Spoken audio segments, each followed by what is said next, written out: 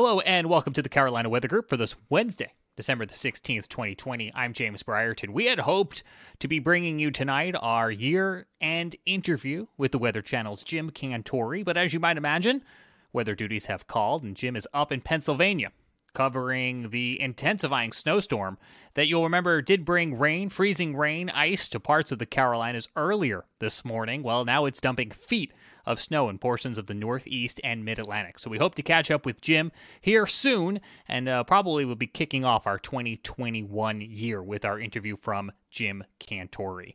Also coming up in the new year, we'll have an interview bringing you inside Frying Pan Shoals, just off the coast of the Carolinas. We have that interview already in the can, already done, and if you're already a supporter of the Carolina Weather Group on patreon.com/Carolina Weather Group, you can unlock early access to that episode right now.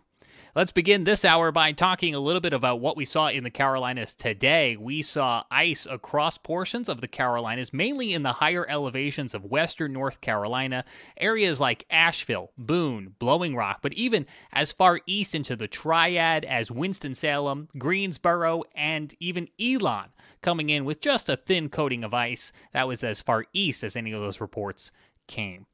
Now here in the Charlotte area, we saw mostly rain, some freezing rain, because the air temperature was just warm enough to bring us that liquid precipitation instead of that frozen precipitation. It all came down to just very minor air temperature differences in all of those layers of the atmosphere. And here tonight with an explainer is Chris Mulcahy, meteorologist with WCNC Charlotte. He filed this story earlier in the day with them, and we're happy to be able to share it to you now. An explainer about that warm nose you hear us talk about. Here's Chris Mulcahy of WCNC Charlotte. For the first time this season, we had accumulating ice in the mountains and foothills. Freezing rain was mixing with some very light sleet, just creating a miserable, icy start to the day. The roads and sidewalks were being salted before the sun came up today here in the mountains. Some freezing fog started off early morning, followed by light freezing rain, forming little icicles on elevated surfaces. Most of the Charlotte area saw rain, but due to the high pressure system to our north, cold air damming kept things colder closer to the mountains. The whole reason why we have freezing rain is from what's called a warm nose. About 2 to 10,000 feet up in the atmosphere, snow will fall through a warmer layer of air. That's going to cool it into super cool droplets, and once it falls to the surface, well, it's going to freeze on contact with below freezing surfaces. Luckily, precipitation was not as heavy in the mountains for most of the morning, which limited the amount of accumulating ice. Cars were still covered, and the morning was far from nice, but this could have been a lot worse. The final totals for most of the area ranged to a few hundredths of an inch to around a tenth of an inch of ice. The only good news about freezing rain is that it's a limited process, and that means that once you have freezing rain at the surface, it actually releases some warmer energy back into the atmosphere, which eventually warms us back above freezing. Reporting here in Boone, I'm meteorologist Chris Mulcahy. Thanks to WCNC Charlotte and Chris Mulcahy for that explanation of what we saw today. And it's an occurrence we see time and time again with winter storms, especially here in the Carolinas, where we can be right on that borderline between liquid precipitation and frozen precipitation. Now that brings us back to an interview we had in Halloween time of 2019 with Chief Meteorologist of WCNC Charlotte, Brad Panovich, and sister station WFMY in Greensboro with Tim Buckley. They were on this show talking about some of their winter weather forecasting rules and gripes. Here's a look back. Tim, I've seen this circulated around. I actually quite like it. Tell us a little bit about the rules for consuming winter weather information and winter weather in general in your neck of the Carolinas. Oh gosh, so I call these Tim's snow rules. They could also be called Tim is grumpy when winter happens, and these are things to avoid to keep you less grumpy.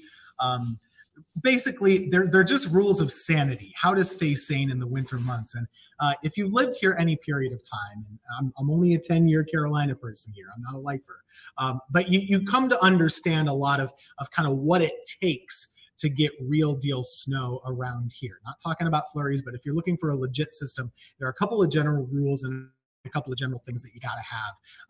So I think we have my rules pulled up here on the screen. I'll just kind of go down one by one. Some of these are tongue in cheek. Rule number one, it's hard for it to snow in North Carolina.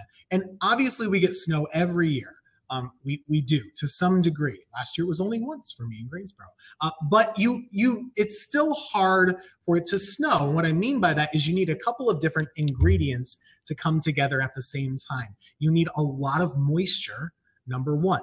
In the wintertime, where does moisture usually come from? It usually comes from the south. Well, we already live in the south. And when you get moisture coming in from the south, it's usually warm also. So you also need cold air to meet up with that moisture, and they're usually two competing forces, which is why we get far more cold rain in the wintertime than we do snow. You basically need a perfect setup to funnel in cold air on the ground, at the same time getting moisture aloft that's still below freezing so you don't get sleet, not ice. It's complicated. That's rule number one. It's hard for it to snow in North Carolina. Rule number two, at least for my area and most areas too, the cold air almost always has to be here first. And what I mean by that, you're not going to have a rainmaker where it's 50 degrees and then it gets down to 28 degrees and it instantly changes over to the most beautiful fluffy snow you've ever seen. That's a fool's errand. And we see that in the computer models every year, especially you look at the GFS output and it'll be a big cold front like we're seeing tomorrow. It'll look nice and green, and then all of a sudden it changes to blue on the backside. Unless you have like a crazy jet on the backside of that thing, it's not going to happen. So you need that cold air to be here first, and it's probably going to be a mostly snow event. Beyond that, we start to get into the model land. The computer model savvy folks will understand this, but if you're seeing stuff being shared out in social media land, that's a snowfall map in general, especially if it's 3 days away. Rule number three, that's just foolish. Please consider the source. I'm not going to show a snow map like that, hardly ever. I don't think Brad would either. Most degreed meteorologists and folks that are responsible are going to do a little bit more work than that for you. It's usually hype. Number four, sleet can ruin everything if you like snow. A little tiny bit of sleet can turn a 6-inch snowfall forecast into 1.5 inches, just like that. And sleet is very, very difficult to pinpoint because it's a narrow layer of warmer than freezing air somewhere between the cloud and the ground. And it's very difficult, and it's usually under forecast here, not over forecast. So there's always that sleet factor that kind of can ruin things if you're a snow lover, I should say. Rule number five is just don't freak out. People tend to freak out. Don't freak out. We get snow every year. We know what to do. It is exciting. It can be fun. It can be a pain, but just try not to freak out. It's okay. Quickly down the rest of the list here. If it's going viral on Facebook, there's a really good chance it's hype. I can post some silly things that get shared 1 million times. I can post a detailed, well thought out snowfall forecast. It doesn't get shared as much. It's just the way Facebook works. Keep that in mind. The computer models put out more snowstorms than we actually get. That's rule number 7. The computer models probably forecast 50 inches of snow each year for Greensboro. We average about 9. So just keep that in mind. And again, 50 miles can be the difference between something good or something that's nothing. Rule number 9, this is just for me. If I'm actually talking about snow, there's a pretty good chance we're actually going to get it. I hate talking about snow when it's a bad chance because people get real excited. And it's hard to put the toothpaste back in the tube of toothpaste. Is that how the saying goes? Either way, if you're talking about snow, people are instantly going to think it's going to snow. So for me, my philosophy is I'm not going to talk about it unless it's a real good chance. So just know that for me, at least in Greensboro. And rule number 10 is just like rule number 5. Don't freak out. We'll be fine. You know what to do. Listen to the folks that are giving you the good information, and we'll hold your hand and get you ready and hopefully get you at least 1 or 2 good snows, maybe more this winter. We'll see. No, Tim, that's great. And, and so much of that, for those of us who are down here along the coast, I mean, a lot of those rules are very much the same. You have to have the resident cold air. You have to have, for us, we need to have a coastal storm. It's really the only way it's going to happen. One of the rules that I would say, if I'm adapting your rules to the coast, is if you have cold air chasing moisture, forget it. You might see a flake if you're lucky. We need to have a coastal storm. That's what got us that great snow in 2018. That's what got us that great snow in 1989 here in Charleston. So yeah, there's really just a whole lot of truth to that. And the beauty of it is that a lot of that can be compared.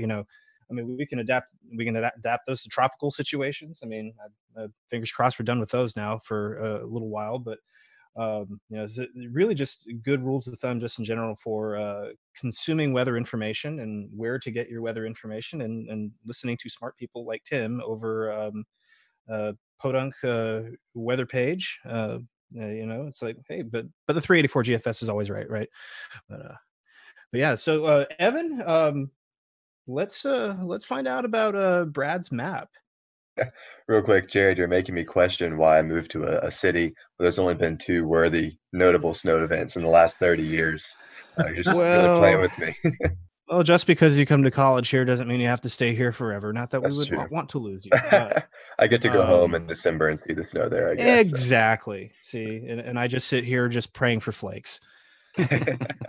Well, yeah, so Brad, you released this map that's got some these little quips that are basically facts, and I think it's supposed to be satirical, but it's also hilarious and very accurate. Can you tell us a little bit about it? So, like many meteorologists, I have huge disdain for the Farmer's Almanac because, as Tim correctly alluded to about things going viral, it seems like they always forecast a cold and snowy winter every single year for every location in the U.S. And that's the only way to get shared. I joke with people. I said, if I forecast a warm and dry winter, nobody would share it, but it could be 100% accurate. So I kind of made this as a joke off of what the Farmer's Almanac put out, because some of the stuff they put out, it's like just useless terms. Like, I don't know what that polar coaster thing was they came out with this year. It's just like a made up term that people love. So I came up with a map similar to theirs, which is crazy sayings that were kind of joking about snowfall in that part of the country. And I made jokes about bread and milk in the South and the Midwest and the northern plains. Like, how do people even live there in the winter? And how in Florida, like, winter is when it drops below 70. And then only people in the DC area would understand this. There's the DC snow hole. The snow lovers there will get this. Most of the other people in the country are like, what the heck is he talking about? If you live there, you know that the snow seems to always go around DC, and there's so many snow lovers. I think DC is very similar to the Carolinas, where they love snow, but they seem to never get it. And so there's a joke that the snow goes around there. So I made a joke about that, and other parts of the country. It's tongue in cheek, but some of it's based on a little bit of fact, and people that live in that part of the country tend to love it. And I love snow. Don't get me wrong, because my first love of meteorology was a blizzard in Ohio. But like Tim, when I became a meteorologist and had to forecast for a living, I quickly learned, as much as I love snow, I like getting the forecast right more. So you stop wish casting and you start trying to get the forecast correct.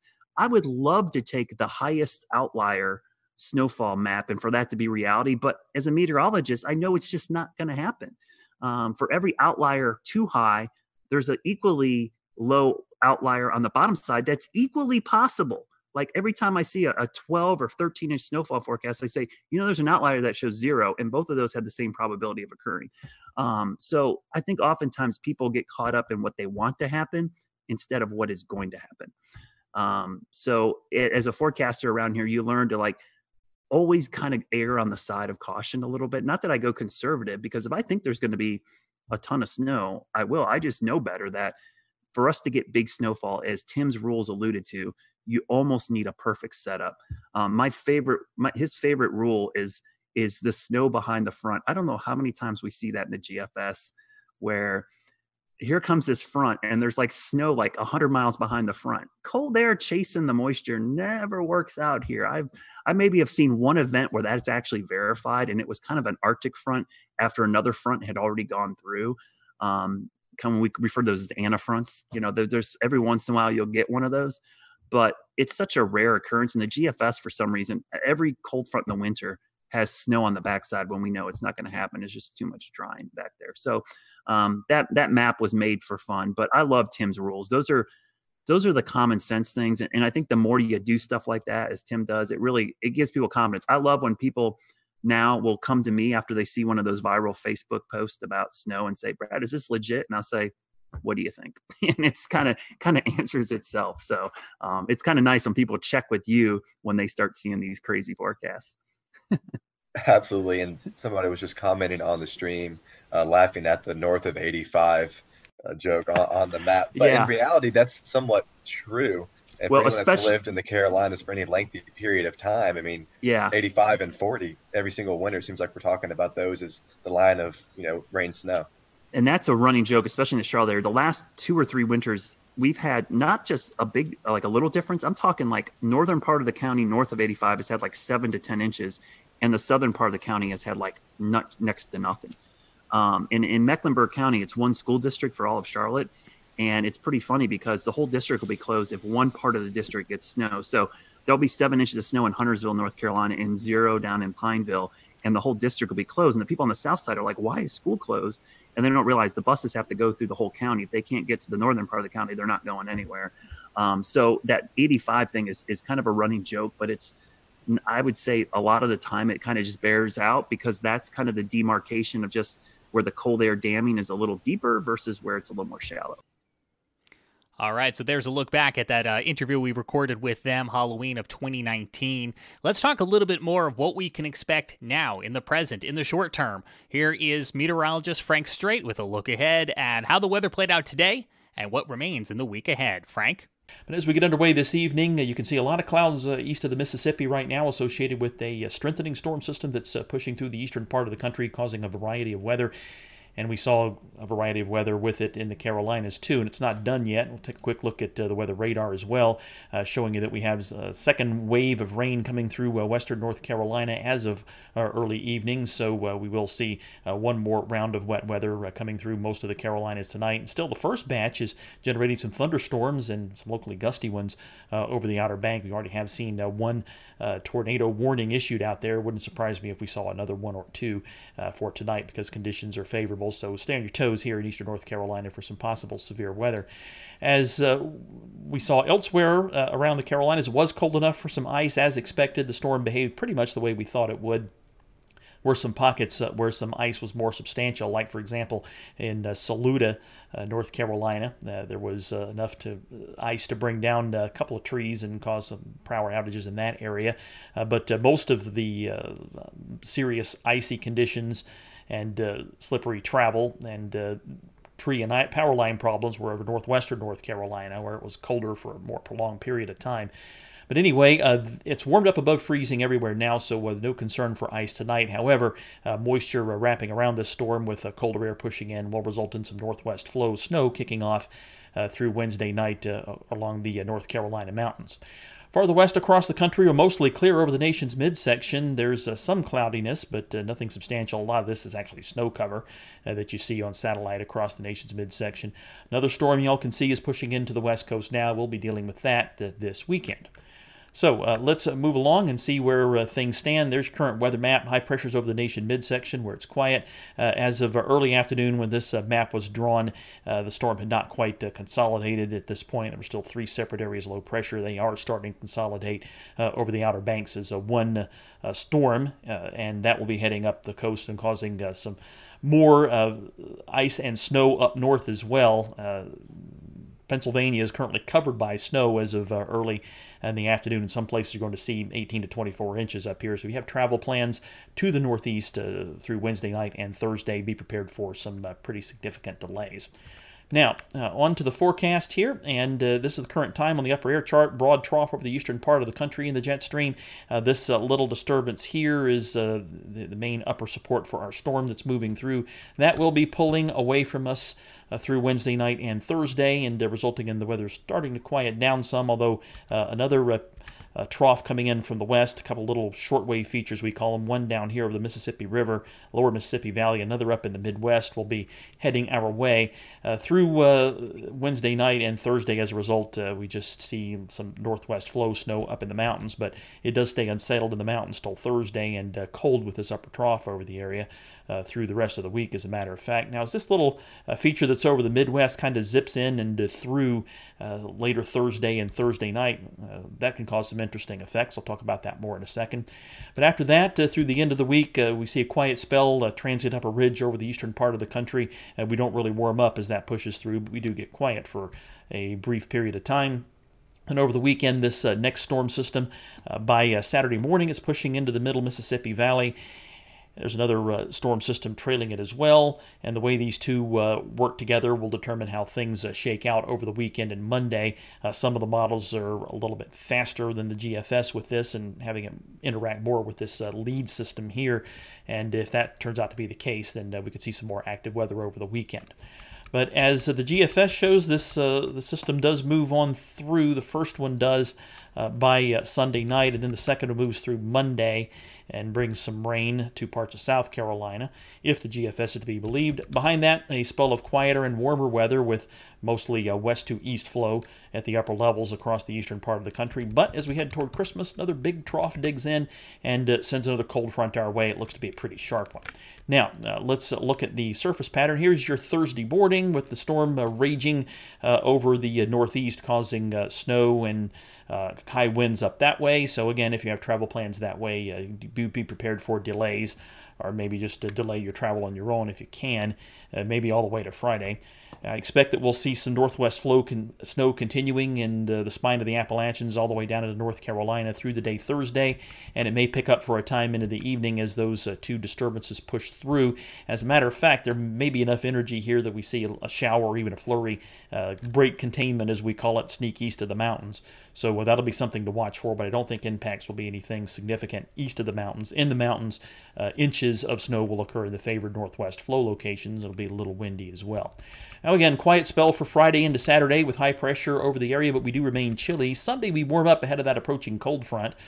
But again, that next front will be moving in on Sunday. The GFS shows very little happening with that front as it moves through on Sunday, but with that second system on Monday, some rain in South Carolina. Other models look a little different. Well, at least the European model does.